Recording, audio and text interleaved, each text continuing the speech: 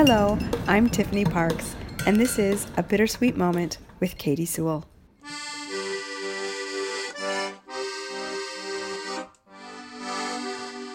Hello, this is The Bittersweet Life. I'm Katie Sewell, and this is your midweek Bittersweet Moment. And today I am not alone. I am joined again by Jennifer Dasal, host of the Art Curious podcast and the book of the same name. And if you haven't heard her long interview on Monday yet, go back and listen to that first. Because today we're just going to touch on one little, I don't know if it's a minuscule issue, but one little tiny section of your very rich book, which is about body trafficking and the Renaissance. Since we love Rome, since we love Florence, I feel like we need to know if our artists were snatching people off the street and dissecting them. So I feel like anybody who's seen David or the Pietà knows that Michelangelo really knows about the human form, especially the male form, I feel. But how does he gain this knowledge of muscle and structure and skeleton, would you say? Was he robbing graves? So I love this story because I really thought that he was. I don't quite know where I learned this story, but I absorbed this idea that people like Michelangelo and Leonardo and others were actually going like covertly at night and blood spattered, trying to dig up these recently dead people and bringing them back and studying them in their studios by candlelight. I completely believed it. And I started writing this chapter to discuss that story. And it wasn't until I started doing the research for this chapter that I realized that that was a complete myth. It's like believing the world is flat. It's one of those things that people still hold on to and go like, oh yeah, well, that's totally true. But there's a professor from Harvard who's been doing study on this exact subject for many, many years, especially in relationship to artists and women. So thinking about women's bodies that were used for these purposes. And her discoveries were that this idea of the Renaissance being a time in which the church, the Catholic Church in particular, really forbade the desecration of the body. It was seen that if you were going to do a dissection or if you were going to, by any way, really mar the body, it was seen as a total sin and something really horrible against God, a total insult. But that was not true. The church, actually, from the end of the medieval period and in through the Renaissance, actually really supported study of anatomy because there was this thought that God could in some way be really present physically in the body. And so they would allow people to do dissections and autopsies on holy women, for example, so nuns for the all sakes of our discussion today. And they would look to see if there was any physical sign in their body of Jesus having been like present in their heart, for example. So at that point, it really became this open thing where the church said, regardless of your background, we don't have a problem with it. And the church was very into ideas of scientific advancement because it wasn't in any way harming, they felt, the idea of God being at hand. It was more about studying the marvels of the kind of things that God created. So the marvel of the human body and God's work therein. And so it's really this very total flip-flop from what I grew up believing with art history.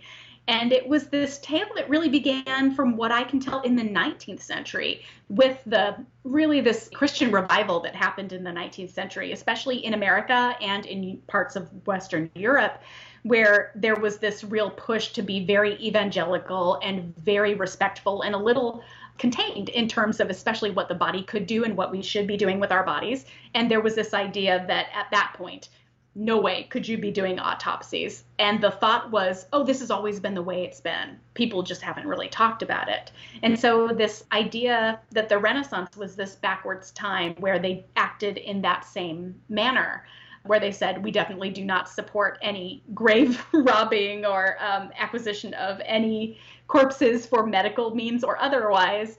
That's really when that started happening in history. It wasn't until the 19th century that idea took hold. Which is interesting because, as you point out, it makes sense that the church might not be against it also because they were already in the habit of, for instance, displaying the finger of John the Baptist or other actual physical parts of people. Exactly. They were into the idea of reliquaries and having, just like you said, body parts. So why would the church say, no, don't do that. Don't check to see what someone's arm looks like on the inside, because they wanted to have a piece of that arm too, just like anything else. So you're exactly right.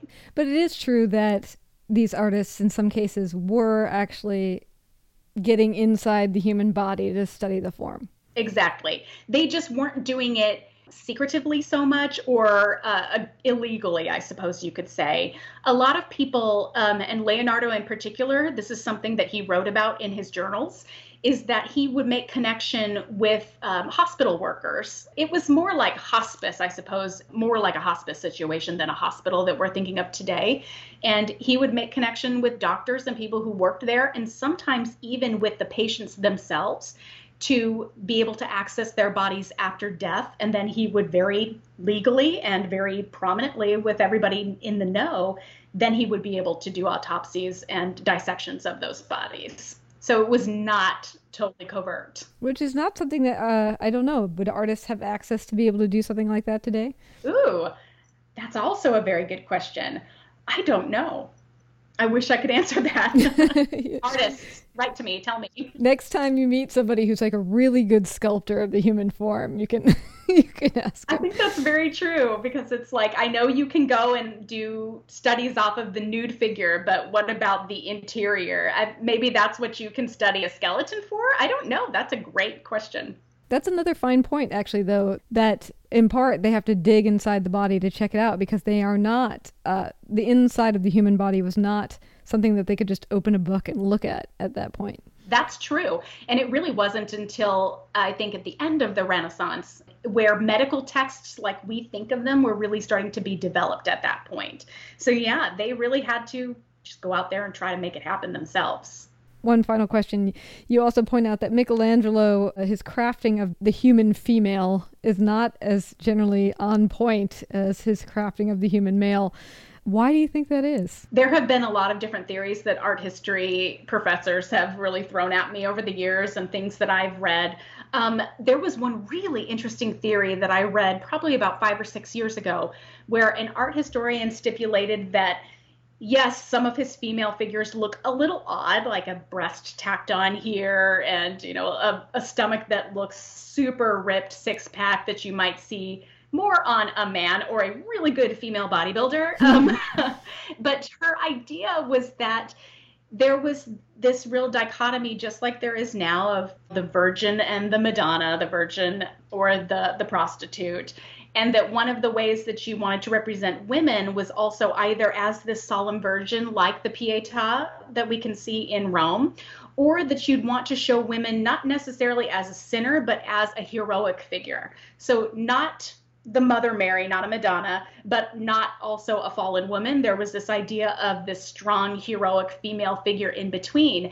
And the best way for Michelangelo to come up with showing what a hero would look like would be to create a heroic male and then just make it a woman, if that makes any sense. So he was basing her figure still on what a heroic man would look like, which was still very muscular. And then again, kind of just tacking on some more feminine attributes. So again, just really modeling it on the man. One last question. Since there are so many sort of romantic nudes of women that come from the Renaissance period and actually throughout art history, but were they able to do like a drawing class where they got to have a naked woman standing in front of them and learn to draw? Later. I think that was something that wasn't actually tacitly done publicly until probably the 19th century.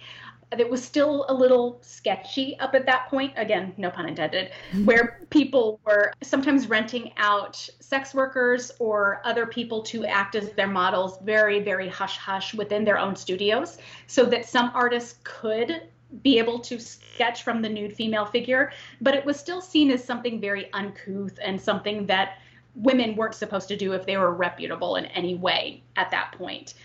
In the 19th century, when things became much more regimented in terms of art education, you could do that to some smaller degree. But again, I don't think it really was until the late 19th and early 20th century that a woman artist, for example, could also paint or draw from a nude male figure. It was still very gender separate up until that point. But now people can obviously go and do it. So that's the good thing. We've reached the egalitarian point. Yes. Evolution. Hooray. Yay! Well, thank you so much for joining me for my mini episode as well. If you haven't already, subscribe to the Art Curious podcast and get a copy of this book, Art Curious, Stories of the Unexpected, Slightly Odd, and Strangely Wonderful in Art History by Jennifer Dasal. Thank you so much. Thank you. And until next time, this is The Bittersweet Life. I'm Katie Sewell.